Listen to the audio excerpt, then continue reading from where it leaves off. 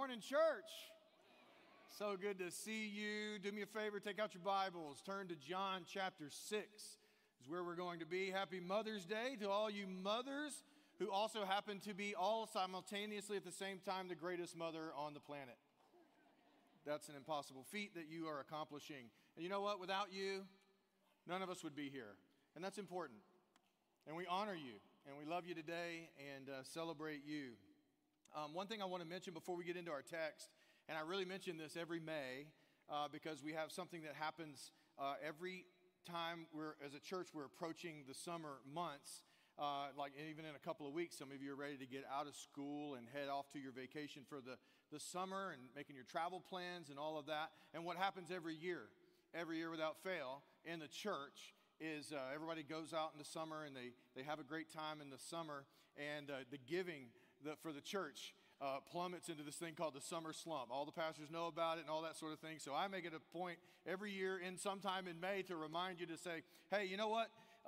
You didn't do anything wrong. I know you get out there, you have a great time in summer, you just out of sight, out of mind, no big deal. But don't let it go out of sight, out of mind. Remember your church this summer, amen? Because if you probably got the email this past Friday. If you scroll all the way down to that email that you get on Friday, all the way at the bottom is the numbers, where our goal for giving is at this time of the year and where we actually are. We're actually trailing, and now we're about to hit summer slump. So you know why I'm mentioning this, okay? It's the only reason I would ever mention it. So please help us out if you're able. Help us not have a summer slump for Rob McClellan alone. Amen? Amen.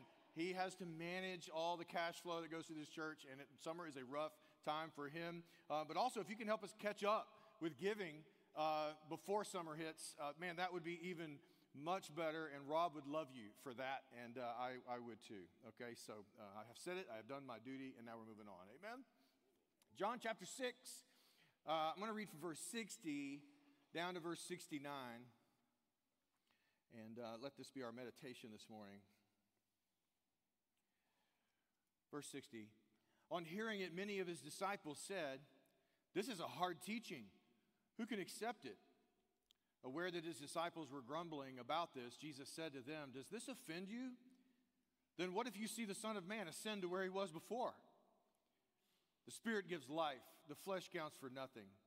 The words I have spoken to you, they are full of the Spirit and life. Yet there are some of you who do not believe." For Jesus had known from the beginning which of them did not believe and who would betray him. He went on to say, "This is why I told you that no one can come to me unless the Father has enabled them." From this time, many of his disciples turned back and no longer followed him. "You do not want to leave too, do you?" Jesus asked the 12. Simon Peter answered him, "Lord, to whom shall we go? You have the words of eternal life. We have come to believe and to know that you are the Holy One of God." This is God's word. Let's pray together and ask the Lord to unpack this for us. Father, we just commit ourselves to you today and your word. And Lord, as we hover over this particular situation, Holy Spirit, would you enlighten this word to us? Enlighten our own hearts, enlighten our lives, show us who you are, who we are, and where we're to go and who we're to be, and empower us in that as we do. We ask it in the name of Jesus. Amen. Amen. All right. We are in week 2 of our series on doubt. Help with my unbelief. Help me with my unbelief. And last week we started off by saying, when you face doubt, don't freak out. Yes, that rhymes, and I did it on purpose. Okay. Don't freak out, right?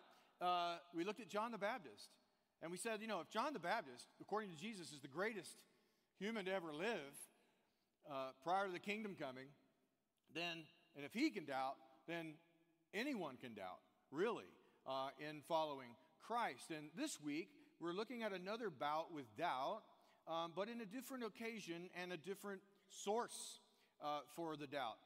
And so let me unpack it just briefly here. Verse 60, it says, on hearing it.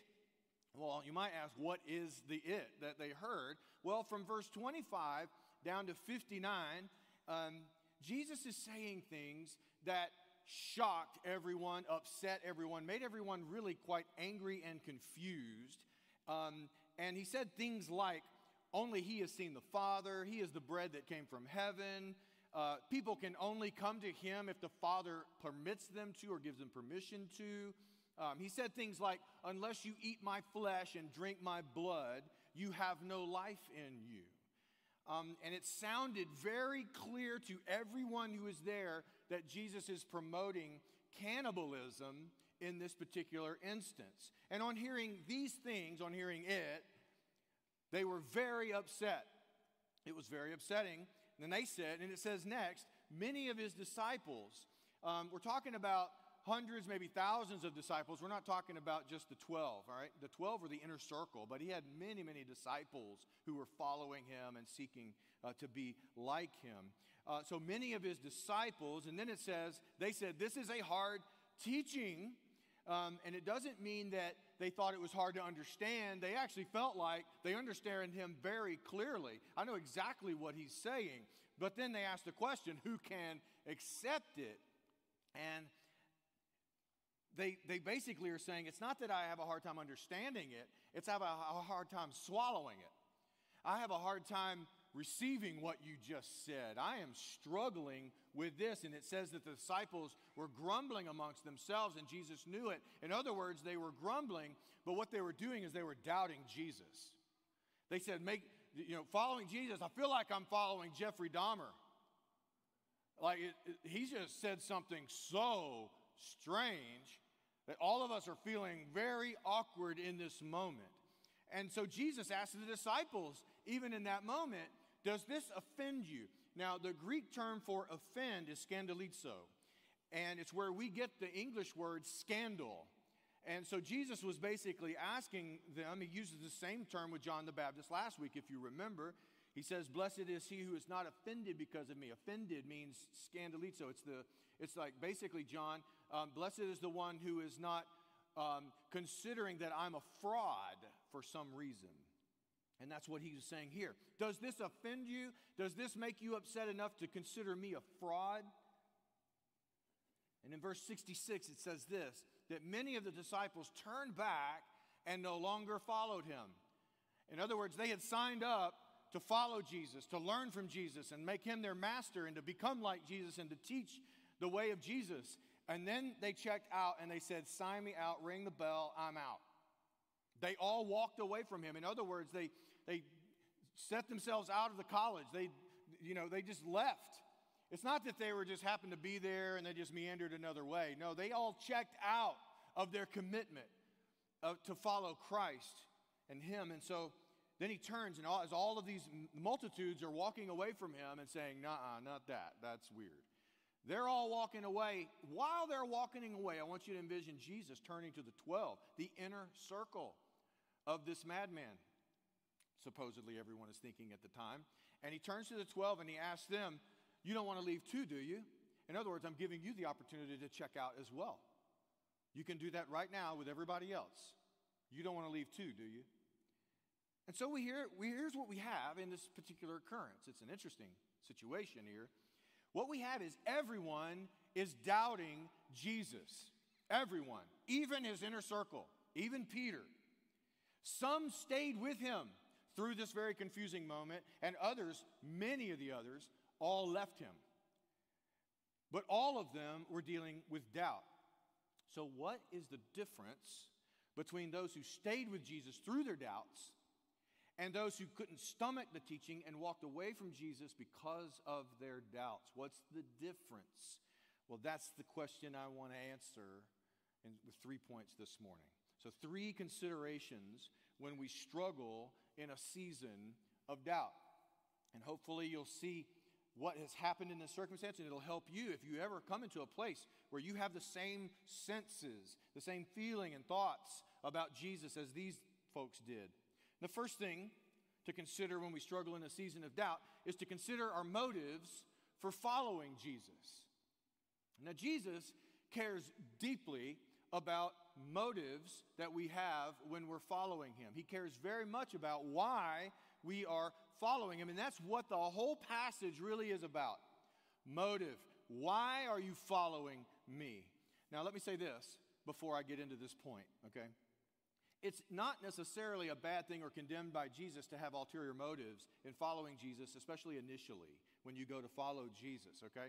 It could be that you don't know what the proper motive should be, or you don't even know, you think you've got the right motives, but you really don't. You don't even know that. It hasn't been exposed to you yet. There's a lot of mixed motives in following Jesus, especially initially and as you're growing. But you had better believe that along the way, Jesus is going to expose your real motives, and he's going to call you into the proper motive, and the right motive, and the right degree of motive that you should have in following him. My motive in following Christ in college was a gorgeous girl I had my eye on. She invited me to stuff, you know, and I went. Why? Because I don't care if she's inviting me to a snake handling convention. I am going. But in process, I ran into Jesus. And it stopped being about the girl. Eventually, it became about me and him. Who I am, who he is, what he requires of me, what I'm willing to give. So regardless of what happened with the girl, praise God, she's the mother of my kids now. I still got her, all right? But it had better be about a whole lot other things and a whole lot higher things than the girl. Jesus cares about our motive. And so we see a couple of motives here that are being exposed in this situation. And it's the primary thing of separating those who stay and those who go. First, following Jesus for material benefits is a motive. Down in verse 26, I'm going to paraphrase this verse, this thing that Jesus said to the crowds. He says, "You look for me and you follow me, not because of the miracles that help you trust me as the Messiah, the Holy One, that you are following me because you enjoy the free meal plan." In other words, Jesus had just fed the 5,000 on one side of the Galilee.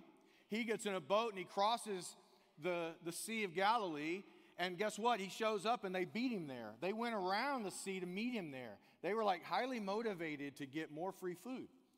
And that's what they were there for. And he saw that and he knew that they were there because they wanted another free meal. They kind of liked how they had like this free dispensary of bread and fish all the time with Jesus because they kind of liked it.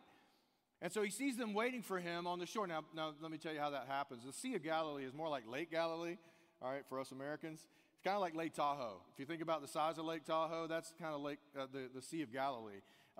12 miles across, about something like that. So they hustled all around and beat him there to the other side. He sees them and he says, "The only reason you are wanting to follow me is because I fed your belly and you want another one. You want another round of food. And you like how it's coming miraculously. You like the physical benefits that I'm providing you. But you should take the miracle to give you a higher motivation to see that I am the one who was promised. You should have higher motivations to come and follow me than just bread for your stomach. I am the bread who came from heaven. I am the bread of life. Your fathers ate bread in the wilderness and died. I am the one. I am the bread. Me. It's me you should want. Not the food I give you," prosperity gospel. So the reason I fed you in a miraculous way is so that you would see me and come to me. Whole incident is Jesus saying these things that appear to be difficult to swallow because what Jesus is doing is exposing their real motive. And the oddness and the feeling of doubt and weirdness of what Jesus was saying was bringing to surface what their real motives were, and they were exposed. And Jesus is calling them to a higher, more accurate motive of what he's after in them. And then we see another motive, following Jesus with a mob mentality. The sense in the passage is that many were perhaps just following whatever the crowds did. And the crowds happened to be following Jesus. And a lot of them were motivated by food. And when the crowds followed Jesus, they followed Jesus. And then when the crowds walked away, they walked away with the crowds. They're just a crowd-following group. But that, Jesus says, that is an insufficient motive. Because what happens to you when the crowd walks away from Jesus? Will you do, as the great hymn says, "Though none go with me, still I will follow. You know the hymn? And it says it 3 times. Though none go with me. I'm not going to sing, I'm sorry. Sang it as a kid. And then it ends with what? No turning back. No turning back. No turning back. Though none go with me. That hymn is a beautiful expression of what Jesus requires of us. The crowds turn away, though none go with me. If you're struggling in a season of doubt, could it be because the crowds that surround you can't stomach Jesus and it's causing you to doubt? I was in seminary many years ago, and we were in a class, and this sort of thing came up, and this pastor, who was kind of a funny guy, just piped out, just said what he was feeling, and he said this, we were thinking about this kind of thing, and he said, you know, I could reach a whole lot more people for Jesus if it weren't for Jesus. And that was really a funny way of saying it, because all of us are pastors in the room, and we kind of laugh, because we know that if we hitch our wagon to Jesus and we say what Jesus says and we say it the way he wants us to say it and we stay faithful to him, from time to time, Jesus says things that thin out the crowd. And you got to know, like, we don't want the crowd thinned out. We want a lot more people here. But the crowds get thinned out when you hang out with Jesus. And he does it for a purpose, and he does it for a reason. Jesus has a way of saying things and demanding things that make a lot of people stop following him. And the reason they stop following him is because what they were after and what he was after, they're not willing to give. Consider this in this passage, that Jesus didn't do what this pastor might have done in such a circumstance. Jesus never gave an explanation to clarify. He let them assume he was actually talking about cannibalism. He didn't clear the air. He didn't go, hey, wait, don't leave. Let me explain. Come back. I don't mean that. I know you're thinking that, but I don't mean that. I mean the Lord's Supper, all right? I mean that. Nothing. What did he do? Watched them walk away. And you have to ask, why? Why would he just let them walk away? It's a test of their motives. Will you trust me beyond your reasoning? Trust me beyond your reasoning. He let them leave. Here's what I think this means. Jesus is not as concerned about how many followers he has as much as the kind of followers he has. Next, consider the trust level required. Consider the trust level required. Here's what Peter said. We have come to believe and to know. You are the Holy One of God. You are the Holy One of God. You alone hold the words of eternal life. You're the only one who offers and backs it up. Eternal life. The thing I want more than anything else. And so Peter's basically saying this. You may say some things that are hard to stomach, and yes, all of us flinched at what you just said, and we waffled a little bit, but I'm totally convinced you're the Holy One. I've seen the miracles. I've seen you teach. You say things no one else said, the way no one else says it. You speak as one from God, and you back it up with miracle after miracle after miracle. You back it up. You are who you claim to be. And you might say some weird things, but if you're crazy, then I'm crazy too, because I'm with you. I don't know what you just said, and I don't know what all that means, and it was very weird, but I trust you. I trust the signs, and I trust your teaching. You're the Holy One. You're the Holy One. I had an older man that I love dearly at a church in Louisiana. His name was Leroy Faith. And, man, you hear this guy pray. It's like him and God are sitting on a bench. And he's just, it's amazing. He's one of the most godly men I know, faithful in the church. And we were talking one day, and as an older man would to a younger guy, he was joking around with me because he was right on something that, man, I didn't know he was right. And he said this, Key, if I tell you it's Easter, dye your eggs.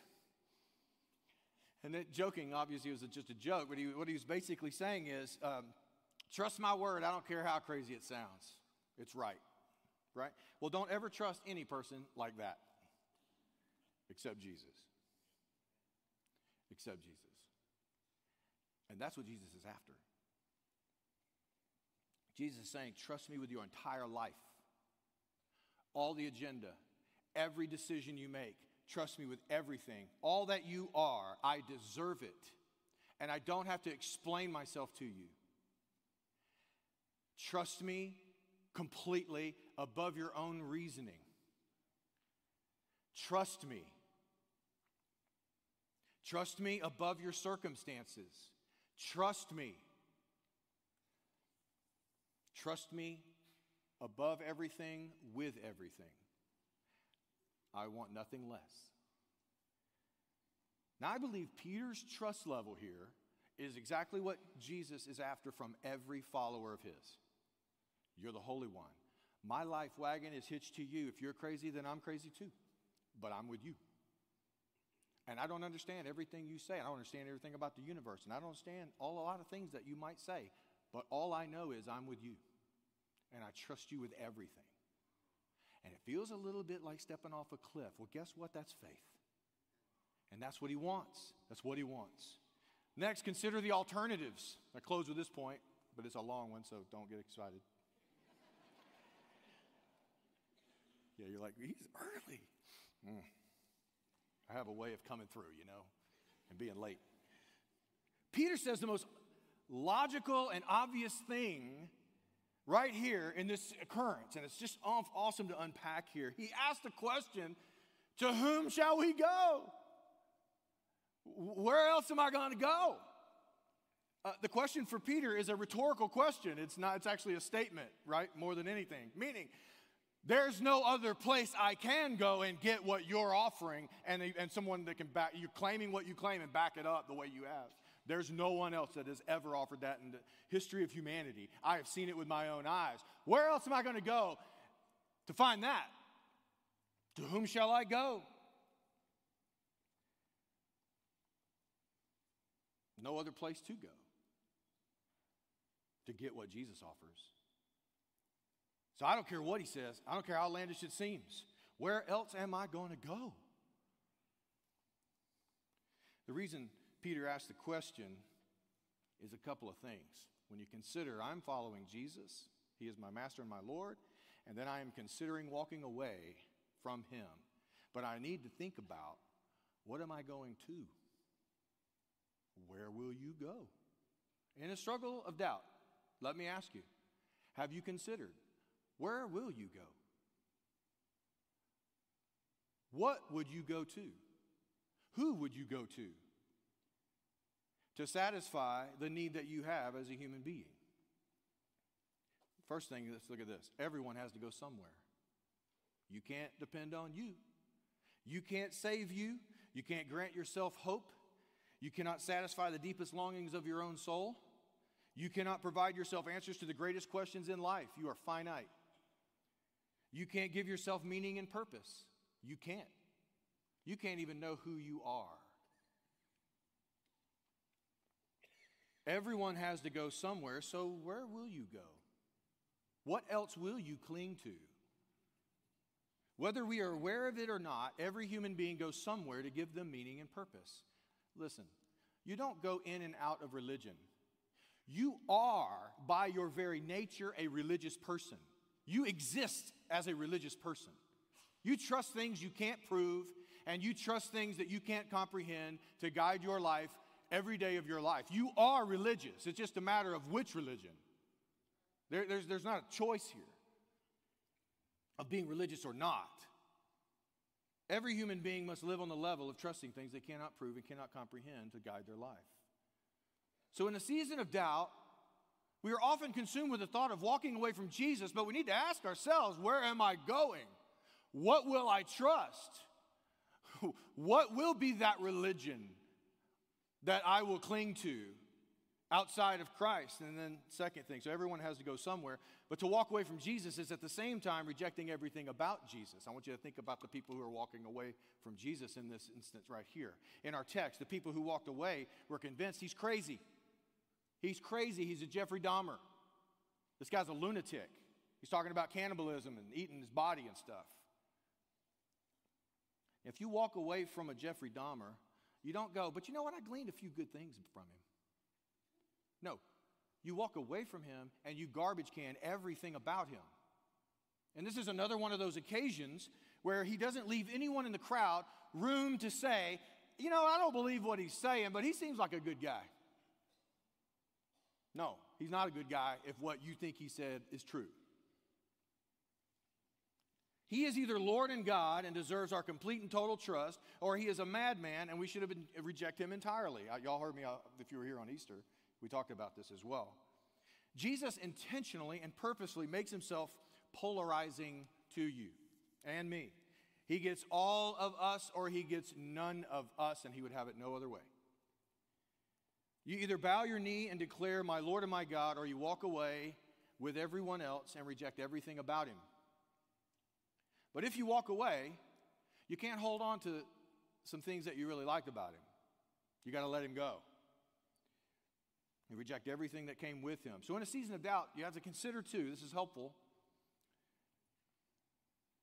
When I'm doing what the disciples were doing, consider that to walk away from Christ is to leave him and everything about him behind.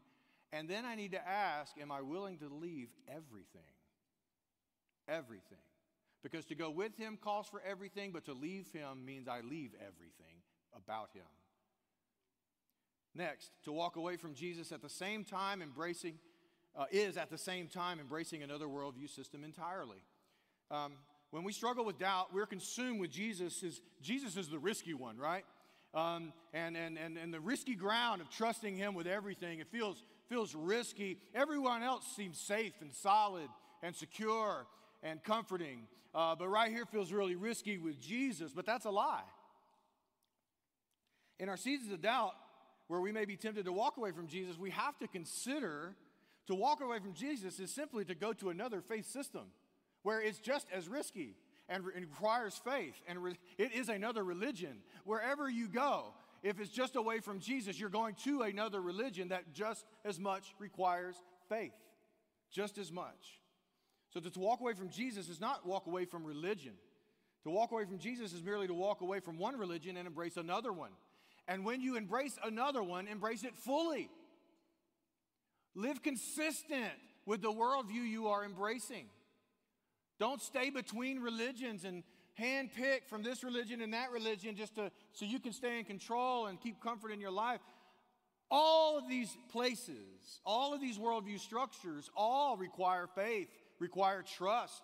Trusting things you can't prove, trusting things you can't comprehend to guide your life and give you meaning and purpose in your life. Every place you go requires that. So in a season of doubt, ask yourself the question, to whom will I go? And when I go, I need to reject, and when I go, I need to accept fully and live consistently with that worldview. Where will you go? What will you trust? Who will you become? What worldview religion will you cling to and align your life with? Whatever it is, embrace it fully. Will you go to Islam? Will you go to Buddhism? Hinduism? Will you go to atheism? All of them are based in faith and are a religion and provide you meaning and purpose in your life and dictate what your decisions will be in your life. You're trusting in something you cannot comprehend. You're trusting in something you cannot prove. That's faith. That's religion. And you're living your life according to it. When you leave Jesus, you don't just leave religion. You go to another religion. Many in America in a season of doubt are tempted to walk away, and they think atheism is the next option. The material world is all there is. And it's sort of this safe, secure place, right? It doesn't require faith. Oh, no. It is a much, just as risky an option and requires faith, and it is a religion itself as well. And you must consider, many in America are doing this. They're walking away from what they call religion to a non-religious. Oh, it's just as religious as anything else. You're trusting in things you can't. You know, science, I don't have time for this, but if you say, oh, I'm just living off science. Well, science can't give you what you're really looking for to live your life. Science can only tell you what is. That's it. You go beyond science when you start trusting things you can't prove. That's religion. That's faith. When you can't prove it empirically, then you're having to trust things, and you're having to have faith in things. Well, that's religion. Things you can't prove and things you can't comprehend. History, origins. When you start guessing at origins and locking in on an origin in atheism, that's religion. That is faith. You're trusting something you can't prove. You weren't there. You can't prove it empirically. Science can only tell you what is. Science leads people to make guesses and trust in things. And when they trust and they guess things, it's a religion. Now you're basing your life on things that you believe are true, that you can't prove and you can't comprehend. And you can't prove it empirically. Atheism is just as much a religion. What you're saying is that there is no God. The material world is all that exists. Consider what you leave behind when you leave Jesus and you go to this type of worldview. Embrace it fully. The doctrine of equality, gone. There is no equality in an atheistic worldview. Human dignity and value. There is no dignity, there is no human value in a materialism atheistic worldview. Purpose and meaning for your existence, there is none. There is no meaning for your existence. You're material, you're going to come and you're going to go, and that's it. All moral codes and ethics, not based on any real authority. It's just based on contracts, social contracts. It all can be thrown away, just like Putin's doing over in Europe. Get rid of that contract. Because why? Because I don't like it. So somebody comes in with power and just removes it. Yeah, what good is that? There's no authority there. There's no truth. There's no transcendent truth that's for all of us. There's no sense of justice. Right and wrong don't exist, so therefore, what is justice? Correcting wrongs. Well, there is no wrong. Everything everyone does is right in an atheistic, materialistic worldview. If there is no God, the material world is all there is no justice. And when you embrace atheism and materialism, you're also embracing the idea that power rules. The strong eat the weak, and that's the way the world works. That is a religion. That is a religion. That is a faith system, and you have to trust in that. And if that's the way you operate and you're consistent in your worldview, materialistic atheism, then the power rules. Get the power and rule to get your way, because nothing really matters anyway. We all come and go, and it's all material. Now, consider this question. How many of us would like to live in a world where our worldview is taken to its logical conclusion by the entire society? Consider it. If everyone takes on that view, materialistic atheism, is that a kind of society you want to live in? It doesn't work for society. And here's why. Because it's not in line with reality. It's not in line with the way you think about yourself instinctively, innately. Materialistic atheism is not in line with you. You know you're different. And you know it because God baked it into your fabric of who you are. You know you're not just material. You know this. What do you do with that? When all of humanity thinks they're special, they feel like a sense of I have some sense that I'm valuable, and so are you, above other things. We have it innately. What do you do with that reality, science? That all of us think that we are indeed different and special. It's because God made it to be that way. To me, atheistic materialism sounds much closer to the way of the jungle. It sounds like a society of chaos and depravity. Everyone outpowering one another. Does that sound familiar to anything? It sounds like barbarism.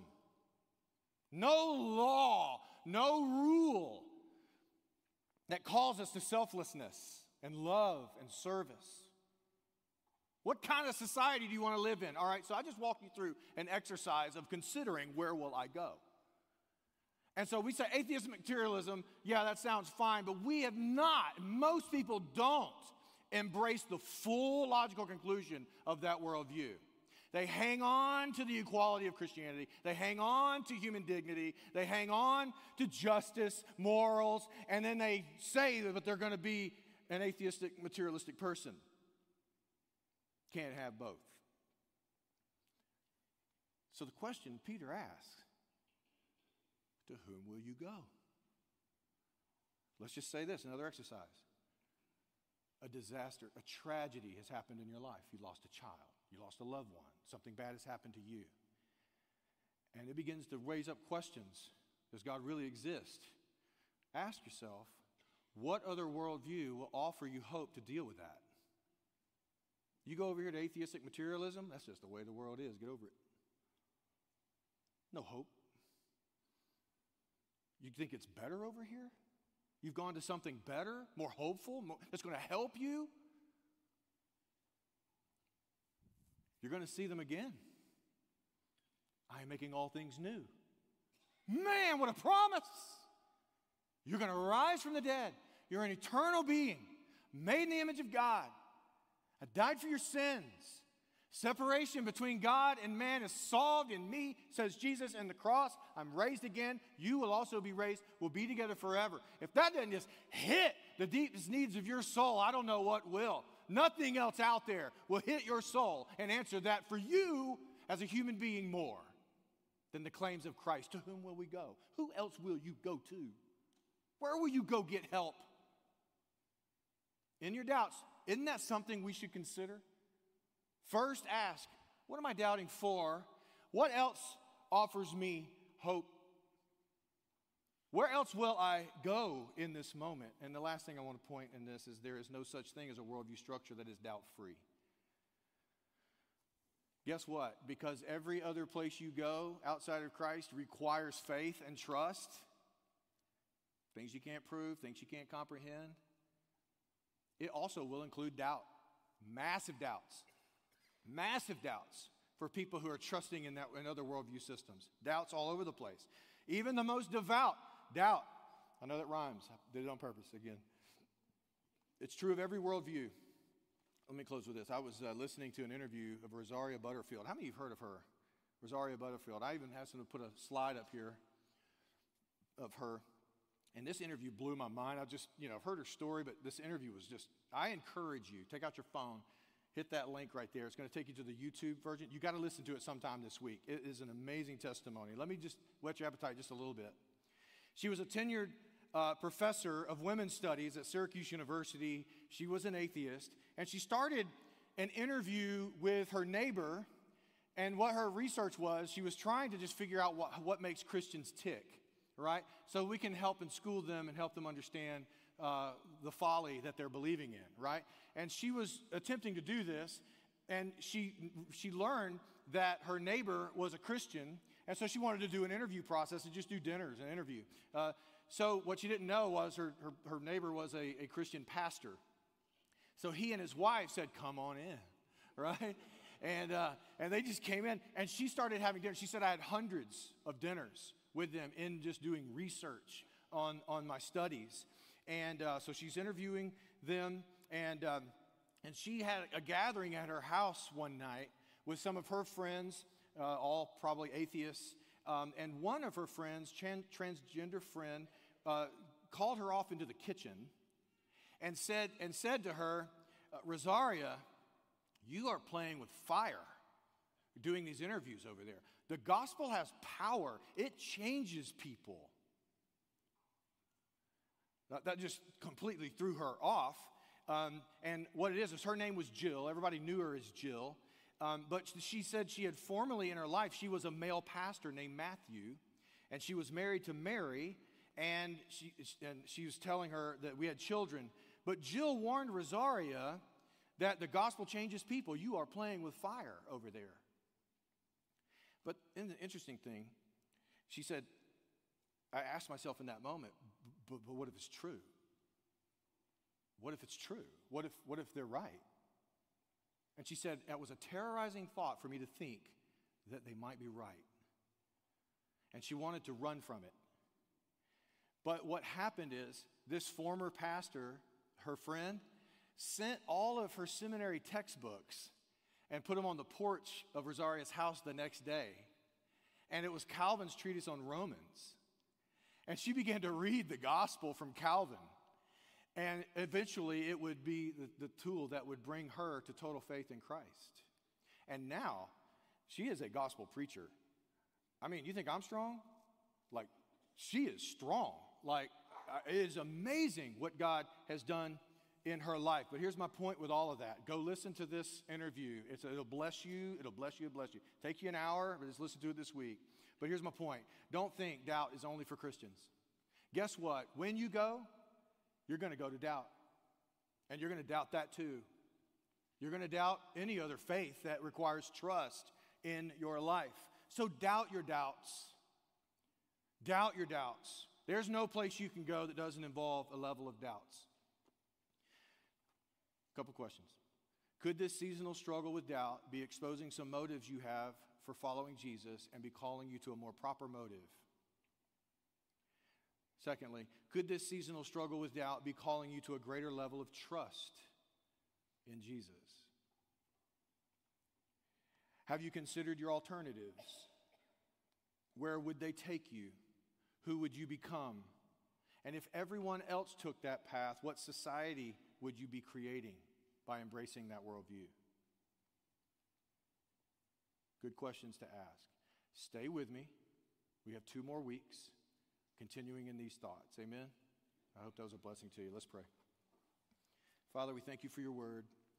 And Lord, we give this time of response to you, and we sing this song, but we really lift up our prayers and our hearts. So hear our heart cry right now. We want to respond to what we have heard you say.